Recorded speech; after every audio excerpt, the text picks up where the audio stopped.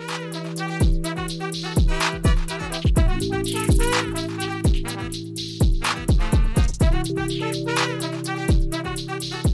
guys, welcome to this edition of Free Thinking with Montel. I'm so happy to have our guest today. Our guest today is a beacon of hope in Los Angeles' ever-increasing homeless population. She's the founder of Beauty to the Streets, a nonprofit organization that helps and has supported the homeless community in Los Angeles for the last 4 years. Every single Saturday, rain or shine, she and her team come out to share a hot meal, home-cooked meal, a conversation, most importantly, a connection. Skid Row is the epicenter of Los Angeles' homelessness community, with about 5,000 people experiencing homelessness lining its corridors. For 4 years, Rains and her team of volunteers have made weekly visits to Skid Row to distribute donated food, hygiene products, and other necessities. Beauty to the Streets has also provided something unique: free beauty makeovers to a community of cisgender and transgender women. Her services were crucial before COVID-19 hit, but even more so now, as she provides the community with PPE, hand sanitizer, and information on social distancing and virus protection. Shirley Rains, thanks so much for being a part of Free Thinking with Montel today. Thank you so much for having me. It's my pleasure. Absolutely. Let's back up a little bit, my dear, and let's figure out where you came from and where all this got started. And I know that you've talked about your journey through life. You're a mother of 6. Correct. And you had 7 kids in your life. I had 6, so I have 5 living. Oh, sorry, you had 6 and you have 5 living. And one of your children passed away, when you were just 3 years old? Your son. Yeah, it was my firstborn son. He passed away 5 days till his 3rd birthday. Unfortunately, my grandmother, his great-grandmother, left some medication lying around. I think I was 22 and 6 months pregnant with my oldest daughter when this happened. And, he didn't make it. He lost his life. Lost his life. And that sent you in a spiral of depression and just feeling bad for quite a long time, did it not? To this day, it changed the whole dynamics of what I even thought life was about. At 20-something years old, I'm bearing a child. I'm getting ready in 3 months to give birth to another child who was born 3 months to the day. And I just went into, I think there's a place that's darker than depression, and most people will never see it, but that's where I went. And I quickly came down with panic and anxiety disorder. And that lasted for how long? That is still lasting. I'm going to be honest with you. I'm still there. There's no way to overcome the death of a child. But I'm trying to figure out how out of the depths of your despair did you decide that you wanted to reach out to help others? I think, when we were turning, I have a twin sister, Sheila, and, every September, my son was born September 11th. He passed away September 6th. So every September, I've leaned on my twin. She knows to call me, check on me, and she knows that that's going to be a very tumultuous month for me. His father used to be my support system, but he passed away many years ago of cancer at a very young age in his 30s. So I lost my firstborn son. I lost my high school sweetheart, who was his father, to colon cancer at a very young age. And my sister would just check on me, and every year was getting worse and worse. I was going down a spiral of depression, anxiety, and my twin was like, I think I was 48. And my twin was like, you can't do this anymore, Shirley. You have been punishing yourself all your life. You have been having survivor's remorse all your life. Like, you have to make sense of this. He wouldn't want you to live like that. And I think that's when I was just tired. And I just prayed and I cried. I'm like, I need to find a purpose for my pain. I think I was trying to heal my pain. And then at 48, I realized, I don't think this pain is ever going to go away. So maybe if I found a purpose for it, maybe that would be better, because no one wants to go through painful situations. But if it meant something and it means something, then maybe you can make sense of it. And that's what I was trying to do. I didn't know what I was supposed to do. I just knew that I wanted to make sense of the tumultuous life that I've had, all the pain that I'm having, being on Prozac, having panic and anxiety disorder. And somebody one day was going to feed the homeless. I went to church, and this guy from church was like, hey, you want to go with me to feed the homeless with this organization? I'm like, okay, I'll go. And as soon as I stepped foot in Skid Row, I realized I was home. That's where it was a sea of broken people. It was, all I saw was myself all over the place, just all these broken people. And I thought, oh my God, I could relate to them so much.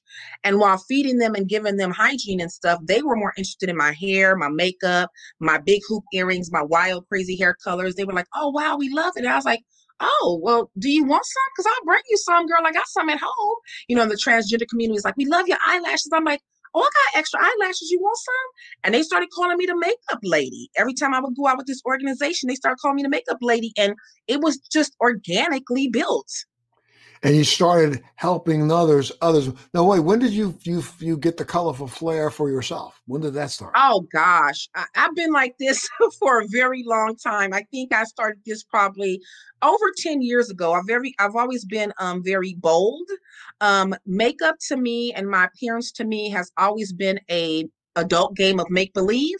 Make Mhm. believe I'm not the woman who buried a son. Make believe I'm not the woman who's gone through these hardships. And when I looked in the mirror, I really needed to see something other than my circumstances and my situation. So I became pierced up and tatted up and bold colors and big, earrings and stuff like that. And I think that I realized too that that community deserves to play an adult game of make believe, and they wanted Right. that. And especially there's a community that is down and out and feeling depressed and literally at their close to their end. The colorful accoutrement would give them a way to escape, right? A way to escape, a way to see themselves in a positive light. It's fun. It's refreshing for the spirit. I mean, I realize a lot of people feed the homeless, but very few people focus on feeding the spirit. And I know personally from my journey that if the spirit doesn't survive, the body won't survive. I was a zombie for many years walking around. I finally started to feed my spirit. So when I went out there to help my community, I realized it was not just the food that we gave them, but it was the conversation that we gave them. It was the care that we put into them.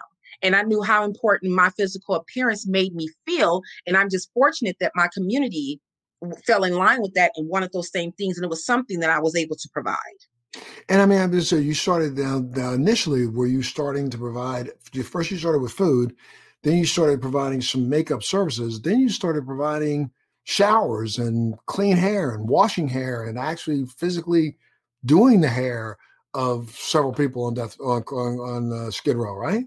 Yeah, correct. I mean, when I first went out there, I would give them makeup and I would bring my hair color to them. And when I'd go back, they had the makeup on, but they didn't have the hair color. I'm like, oh, you didn't like the color? They were like, well, I don't have any water. I'm like, oh, I can bring water. So I used to fill up, big igloos, get those big orange igloos and boil water at home and mix half really hot and bring some cold so we can get a perfect balance of warm water when we get to Skid Row. I had a couple of people that would help me out, and I went to Target and got a fold up car chair and went to the store and got some trash bags and used them as capes and started doing their hair out there. And people would line up and they would wait for us to do their hair. And then it occurred to me that homelessness appeared to be a long-term camping trip. And so I said, well, let me go to the camping section and see if they have any pop-up showers or anything that we can provide privacy for, but also get them clean. And we found pop-up showers and we would hold water bags over them. And I bring all the water from home. I still do to this day, to make sure that they were showered and felt good. It's what I had to give. I'm a mother. I have a nurturing spirit. And it made sense. They were so broken, and it gave me a purpose for my pain. And that purpose actually led to my passion. And I started my own nonprofit doing just such. And what's the name of the nonprofit? Beauty to the streets. I felt like we're bringing beauty right to the streets. I think it's important for broken people to be met right where they're at.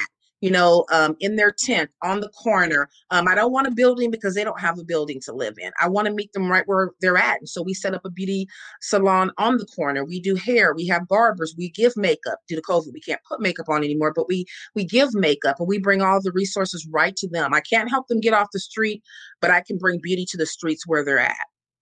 And bring a moment of joy to them. Hopefully, conversation, something that a lot of people don't give them. Monday through Friday, people tell them to get out the way. Saturday, it's all about them. And hopefully that can hold them off until the next Saturday we're there or the next Tuesday we're there. I go by myself every Tuesday and pass out from my car window and keep my connection with my community. Gotcha. And again, every Saturday when you're out there, I mean, what has been the response? First, of course, broken people, it's hard for them to trust, and I completely understand that. But when we went out there, it was really hard in the beginning when I was building my team up, and I left this organization and decided he was in the back streets of Los Angeles, California, and I decided, well, I love the back streets, but I want to do something even more. I want to go to Skid Row, and people are like, no, it's the roughest area, it's the meanest people, it's very dangerous. I'm like, and I completely feel at home because I've had a very rough life, and broken people display actions in a very particular way. So I knew they weren't dangerous. They weren't a lost cause. I knew there was drugs and alcohol down there. I also knew that drugs and alcohol was a coping mechanism for homelessness, and it wasn't something that created their situation of homelessness. So we went out there. It was pretty hard for people to trust me. I'm not going to lie. They thought there was a catch. They thought there was something to it. I would tell them I loved them, and they'd be like, "Who is this strange lady telling me she loves me?" And they would pop off on me. They would cuss me out. They would throw things at us, and I would go back out there the next week and the next week. And finally, they started saying, "You're not gonna leave, huh?" I'm like, "No." You really love us, huh? I'm like, yeah, I've been telling you that for a couple years now. And it took a long time. 4 years later, we've earned the trust of the community, and they're very grateful that we stuck it out with them. They see that we're sincere. It's not for cap. It's not for clout. It's because I really, really care. A lot of them know my story, and they know that I'm one of them. I'm just one of them who happens to still live behind four walls and a door, but there's nothing really different between me and them, you know? And you provide meals for between 600 and 800 people every Saturday. Is that right? Correct. Correct. We do. We provide meals. We give them we collect hygiene products. So that's why we have our Amazon wish list. And we have everything from the hygiene products, and the Amazon wish list is built upon the need of the community. So we have everything from wipes so that they can feel clean every day, to hand sanitizers, toothpaste, toothbrush, deodorant, the basic hygiene necessities. And then we also go a step beyond that. We get wigs for the women. After we wash their hair and put it in a nice, cute, protected style, they might want to throw a wig on or something. We get them housing, which is tents, sleeping bags, blankets. It's the only housing that I'm able to get for them. But we make sure that they have supplies that they need to stay on the street, safely on the street. We get mace for the women in the trans community. We get protected. We get rape whistles. We get whatever we can to make their experience on the street something they can make it through until they get to a different chapter in their life. That's crazy. Now, again, give that Amazon wish list information out so people know where to go. You can go to our website, beautytothestreet.org. And if you click the donate button, it'll take you to our options. And we have an Amazon wish list. We have a P.O. box where people can mail things into. We have all of our Cash App, PayPal, Patreon. We have monthly supporters who, support us every single month. And that's our Patreon. We have Venmo. We have several different ways to help our community. And I mean, you're looking for anything. I mean, any pennies, every penny will help. Oh my gosh, yes. I mean, it's literally $7 a head. It equates to $7 to feed our community. So it costs us somewhere about $3,500 or at least a little more every single Saturday, just for the food part. And on top of the hygiene, and then we also provide ice cream for them every week because they love their ice cream. So they get their desserts, they get a snack bag of food to go as well after they eat that meal with us. We want to make sure we give them something that they can eat later in their tent and take with them. So we provide so many services for them. And then again, I feed on Tuesdays as well. That's their McDonald's day. Absolutely, but I mean, now when you go down on a Saturday, where do you put you put up a portable shower? We don't do the shower in Skid Row. The shower is for the back street. So what we do on Saturdays is I bring gallons and gallons of water from my house in these big insulated water bags that you're supposed to use for camping. So I pull probably 10 of those out of my house. They're 5 gallons each. Pull them in a wagon and get them to the car. And we set up hair washing stations on the corner. So we have 2 hair washing stations. We have the reclining chairs like you do with the salon and everything. We have capes. We set up a barber table. We have a table for barbers. This community knows the drill. We give out tickets. So here's your haircut ticket. Here's your food ticket. The line when I get there is already 100 people deep. The line gets very long. They wait for us. They start lining up at 5:30 in the morning, knowing that we don't show up till 7 and we don't start serving till 9. So that they wait on us to come. And we have a clothes station. We have shoe station. We have a PPE station. We also give them lights. I feel like, especially with the women, they need protection lights when they're out there. And we give them the lights that go on the head so they can be hands-free and walk around and shine a light, especially at nighttime, and protect themselves. So we have a lot of different stations. They know exactly which one to go to. We have a catering company that comes out and sets up and barbecues and cooks on the spot. So they get to watch their food being made specifically for them. We serve pork chops or we serve barbecue chicken. This week we're doing barbecue chicken, potato salad, vegetables, rolls, and ice cream. Wow. And I mean, and all of this is through the good hearts and nature of people who've watched what it is you're building, right? Yeah, for 4 years. I mean, all of this, we would be nothing without our social media supporters, from TikTok to Twitter to Facebook to Instagram. We have so many amazing supporters, and we would be nothing without them. They share and they share and they donate and they donate. We don't do GoFundMe's. We don't do anything like that. And we've been making it for 4 years. I'm amazed. I had no idea that it would even go this far. I didn't even plan on becoming a nonprofit. I just was looking for a way to heal my pain and make sense of it. That led me to the streets, and this organically just happened. And what does the community officials, what do they say about this? What do the police department say about this? We've had our battles. I mean, I'm very headstrong. I'm from the streets of Compton. I know there are rules in place, but if the rules don't serve our community, then I'm going to kick back and I'm going to ask why. People know me. I'm very loud and I'm very bold. The police department did have a problem with it, and we would butt heads a lot. I think they saw us as a problem. They had a problem with what? You washing somebody's hair? They had a problem pretty much with us feeding. I think in their minds, we were keeping the people homeless by providing services. We were babying them. We weren't allowing them to stand on their own 2 feet, so to say. So they would, press us about little bitty stuff. That you can't have a car in the red right here. I'm like, there's literally nothing here. There's no fire hydrants. The fire department doesn't have a problem with it. This whole street is red because businesses don't want strange cars parking in Skid Row. So they get a permission from the city to make that whole street red. So there's absolutely nowhere to park, but that's the corner where we serve our community. So they had a problem with this parking in the red on a Saturday when businesses were closed and it wasn't obstructing any kind of a traffic. And I was like, but no, we're going to park here because the people are here and they need to be fed. And we went back and forth, and lieutenants would come down, and we finally agreed to disagree. And I think they finally realized we're not going anywhere. It's been 4 years now, and we work semi-well together. They know I stay out of their way, and they stay out of my way. You know what I mean? We're there for the community. And if you're not going to take care of the community, then you're not going to dictate how I take care of the community. That's how I feel. And how about elected officials? Any support from them? Nope. Or any pushback? Nope. No support no? Nope. Nobody's even said peekaboo to us. We've been there for 4 years. I know we're big. I know people see us. Nope. No support from them. All of our money, all of the funding comes from social media family.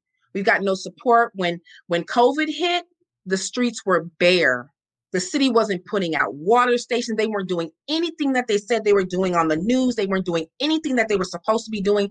It took them months to kick in gear. We started right away, passing out masks, passing out hand sanitizers, even educating the homeless to what COVID was. They didn't even know. Nobody had told them anything. The city just left them there to die. They didn't give them anything. They just left them alone and uneducated.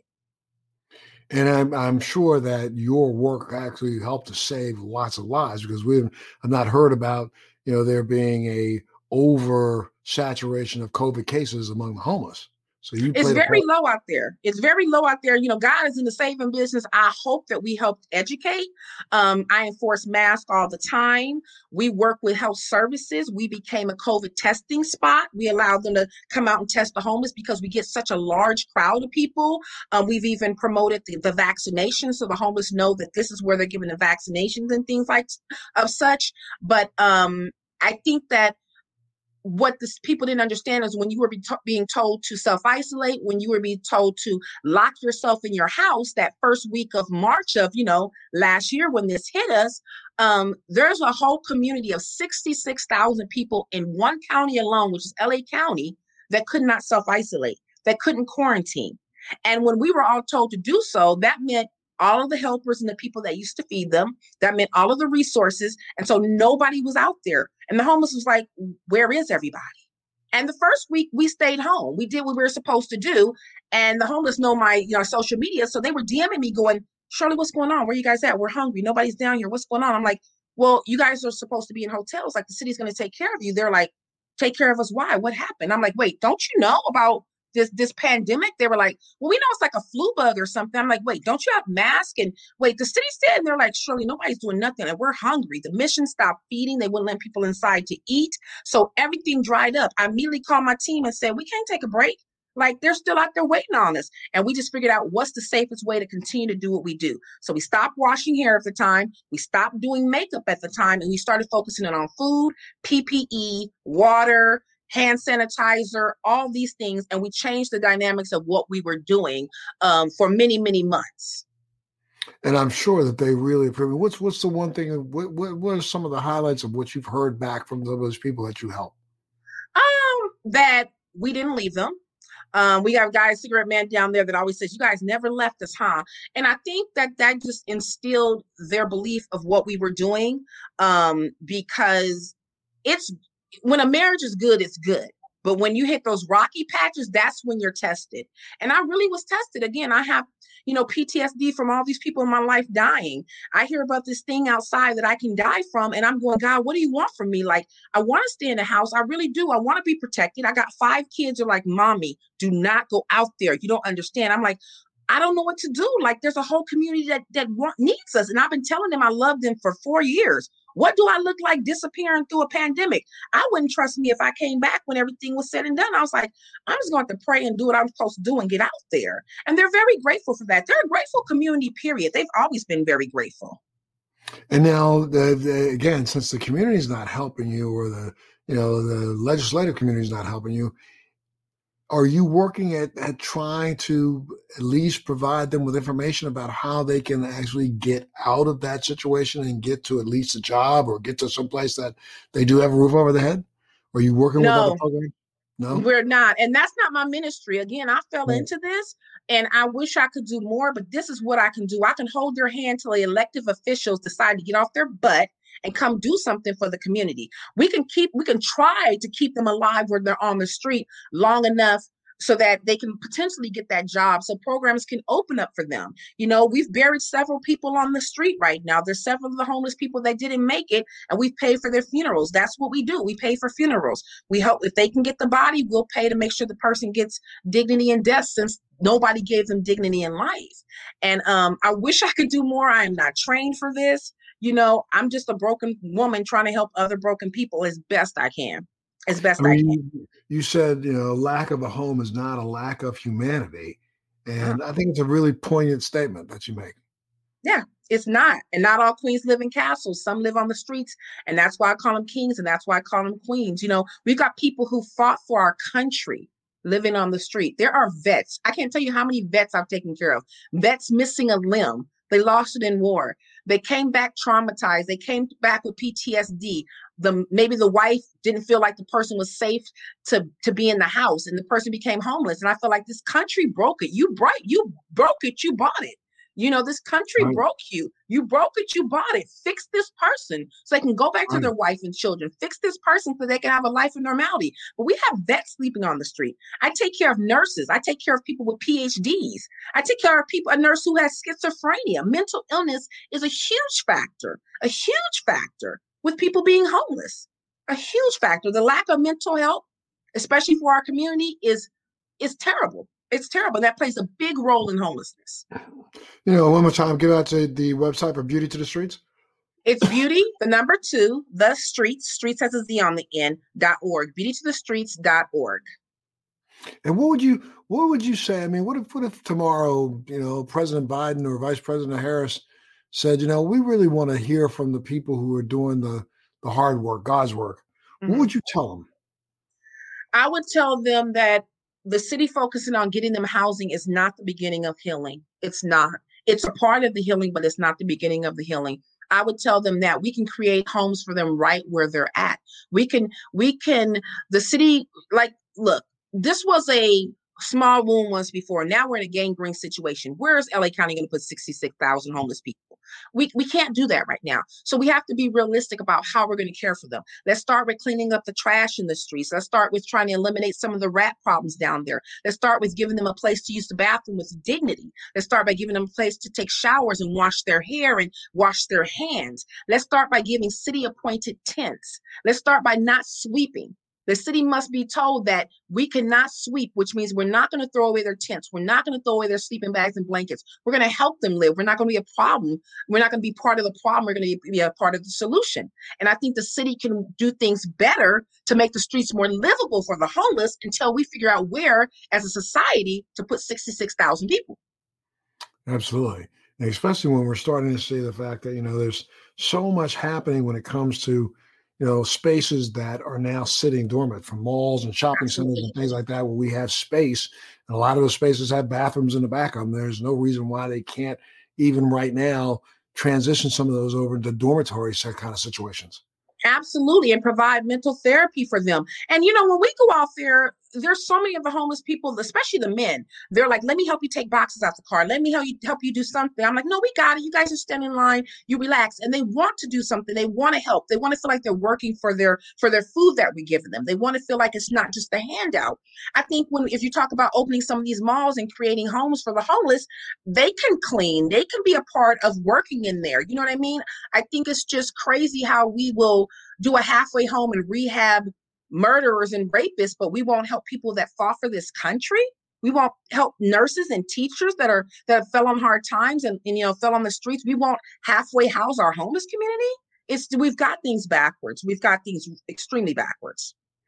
And I mean, you are in the Tinsel City. You're in Hollywood, Los Angeles. I mean, the place that everybody goes. Land of dreams, the land of stars. Are you getting much support from the land of stars? Let me not say not one. Mighty Cyrus helped us get our van. Bragg Air is a huge supporter of ours, just emotionally, and shares things, and we get people like Eva Mendez. But those are the people that find me on social media. But the Calabasas people and the people that are 30 minutes away, absolutely not. Absolutely not. I take a lot of flack. I get a lot of flack on social media for what I do. I mean, the people feel like it shouldn't be recorded. It shouldn't be shown. It should be shown. It should be shown. We've been silent enough about this pandemic. It should be shown. What do you mean people, you get a lot of flack for showing? Well, you take videos of what you do on a Saturday? Yeah. Yeah, people feel like, "Oh, you're doing it for clout." I'm like, I'm not doing it for clout. I'm doing it for education. See, I consider myself a very smart person. Grew up in Compton my whole life, lived and was raised in the streets. And when I went to Skid Row, one of the first things that hit me was the narrative that has been attached to these people is absolutely incorrect. I can tell you, or I can show you. You don't know me from Adam. So let me show you. And also, I'm asking for your help. I'm asking for your donations. Let me be transparent. Let me show you where your makeup goes. Let me show you what we do with the money that you send us to feed. And I can show you better than I can tell you. And I think, the world I think people don't want to face what's going on in the streets. They want to make the homeless as if they did something wrong. But I think this pandemic is really going to show people that anybody can become homeless. Anybody can become homeless. In a heartbeat. In a heartbeat. Mm-hmm. Absolutely. Absolutely. Well, I mean, now, what would you say? What do you want to say to those out there who, are teetering right now on giving you a donation? How would you tell them, come on, man, step up to the plate? I would tell them it takes a village. Honestly, it takes a village. At any point in time, this could be you. This could be me. We go through our own things, but we're blessed and highly favored that we still have a roof over our head. And I would say that let's help somebody out, because you never know when you might need help yourself. You never know when it's your child that's on the street. You never know when it's your son or daughter who's a runaway and that you would want somebody to care for. There's so many women on the street who suffer sexual trauma as well. I just don't think people fully understand. It's not just being homeless. It's being homeless as a woman and trying to survive. I think one of the hardest thing I've had to press upon social media is that they always want to send us pads and tampons and feminine hygiene products for our women. The majority of them don't have a cycle. They've been raped too many times, so their bodies stop producing it. They don't eat properly. They don't get water to drink, so their bodies stop producing it. It blows people's mind when I say we don't need feminine hygiene products, but we don't. The women are so abused and malnourished that their body doesn't have enough strength to do both things. So it's just trying to help them survive so they don't have cycles. And I think people need to really understand what is going on in those streets and how at any given time it could be any of us. And they need your support. And we just act on behalf. I serve at the pleasure of the homeless, and we need your support so we can continue to take care of them. So, Charlie, I can tell you, I'm just so impressed by, your drive and your, you know, uh, just humanity to humanity. I Thank mean, you. there are very few people like you out there right now. And Los Angeles problem, though, it is one of the larger of our homeless populations in the country. Mhm. We think, but we don't know because a lot of other cities are silent about Yeah, their problem. They don't talk about it. They definitely don't show it. So yeah, if somebody wanted to do what it is you're doing in Cleveland, in Miami, in wherever, because they're there, yeah. how do they get started? What do they have to do to get started? I think the first thing you have to do is date your community. I mean, I'm married to my community now, but it's been 4 years. By dating, I mean going out there, talking to them. I could easily make a food bag. People are like, why don't you just have pre-made bags available? Because a pre-made bag doesn't allow me to have a conversation. It doesn't allow me to ask them how their day is going. It doesn't allow me to ask their name. So I wanted to date my community, which means I want to take my time with them. I want to get to know them, and I want to get to know what some of their needs and desires were. And that's how I found out they wanted hair color. That's how I found out they wanted makeup. You got to get out there and you got to know your community. A lot of people say, I want to do what you're doing. I love hair and makeup. I want to bring that to my city. And my first question is that what your city wants? Well, I don't know. I just love the way it looks. But you got to go ask your community what they want and what they need. Beauty is in the eye of the beholder. And I'm just fortunate that LA County beholds the same things that I behold as beautiful. But your community might behold shoes as beautiful. So you might want to, be shoes to the street. You know what I mean? So get out there and get to know your community, have conversations with them, build that trust. It's a marriage. It took a long time. I started taking care of 20 people. 4 years later, we're between 600 and 800 people. I never thought we would get this big, but we built a relationship with our community. And where do you see you going, Shirley? What's next? What's the next couple of months look like for you? I see us, which has always been my vision. I want a mobile hair station. I want a place where men and women can step on board. They can sit in a chair. They can see their face in lights. They can be in an air conditioned little unit where we can wash their hair inside a little mobile salon. I see us still on the street, still on the corner, but bringing the salon to them. I've always wanted a mobile salon. Um, we again 600 to 800 people, we get through probably 20 heads of hair before we run out of the water that I bring from home. We use none of the city's resources. All of the clippers that we have to cut hair are cordless. I spend my time charging them, which I'll start doing tomorrow. I charge them all up from my home as best I can so we can have enough power to cut as many heads of hair as we can until the clippers die. I bring as much water as I can physically carry out the door so we can wash as many heads of hair until we run out of water. I want to not be able, I want to not tell them no. I don't want to say we ran out of water. I want a mobile shower that's self-sustaining, which means it has its own water tanks. We don't have to plug into the fire hydrant or have the city dictate where we can go. We can go wherever the need is. That's where I see us doing. And I see us continuing helping. We've got new residents coming into Skid Row, unfortunately, and I think we're going to continue to see new residents because of COVID and because of people losing jobs and things like that. And I see us continually doing what we're doing. And this is the future for you. I mean, This you is my don't. future. No, this is my passion. I'll be doing this to the day I die. I actually found a purpose for my pain. I cannot bring my son back. I wish I could. It's one of the hardest things I will ever have to deal with in my whole life. I am such an unhappy person when I'm not out there with the homeless because I recognize the loss in my life. But I can't bring my son back. Um, but I can help somebody else's son and I can help somebody else's daughter, no matter how old they are. They can be 80 years old and they're still somebody's sons and daughter. I can help somebody else. Um, in a lot of ways, I feel like it's too late for me. I was broken. I didn't get therapy. I'm on Prozac. I feel like it's too late for me in many ways, but there's so many people that are just getting a start on this life, and it's not too late for them. And we can be there to support them and to encourage them so that they can have hope for the future. This is a chapter in their life, and I would hate for them to be destroyed in this chapter before the better chapters get here. And when you say there's no hope for you, though, I mean, I think the hope for you is the fact that you get inspiration about what it is you're doing. So, I mean, I would hope that you understand that you are a beacon of light for so many others. Yeah. And you can feed on that a little bit, huh? Yeah, I mean, I think I just want to be happy. And I haven't been happy for many years. And I think when I say there's no hope for me, I just feel like being broken from the death of a child is just something that just never gets better. And Prozac helps, but it doesn't help enough. And I have to bury my pain. I've become an amazing gardener. I dig holes and I bury things. You know what I mean? It's not a functional way, but I was a little 20-something-year-old Black girl. My family didn't say get therapy. Nobody said go get help for this. My Nana said pray and God will heal everything. Generational curses. Nobody told me to get help when I should have gotten help. And here I am, 53, going on 54 years old. 30 years later, and I've become a master gardener with burying my pain. And I think that if I dig it up now, it will kill me.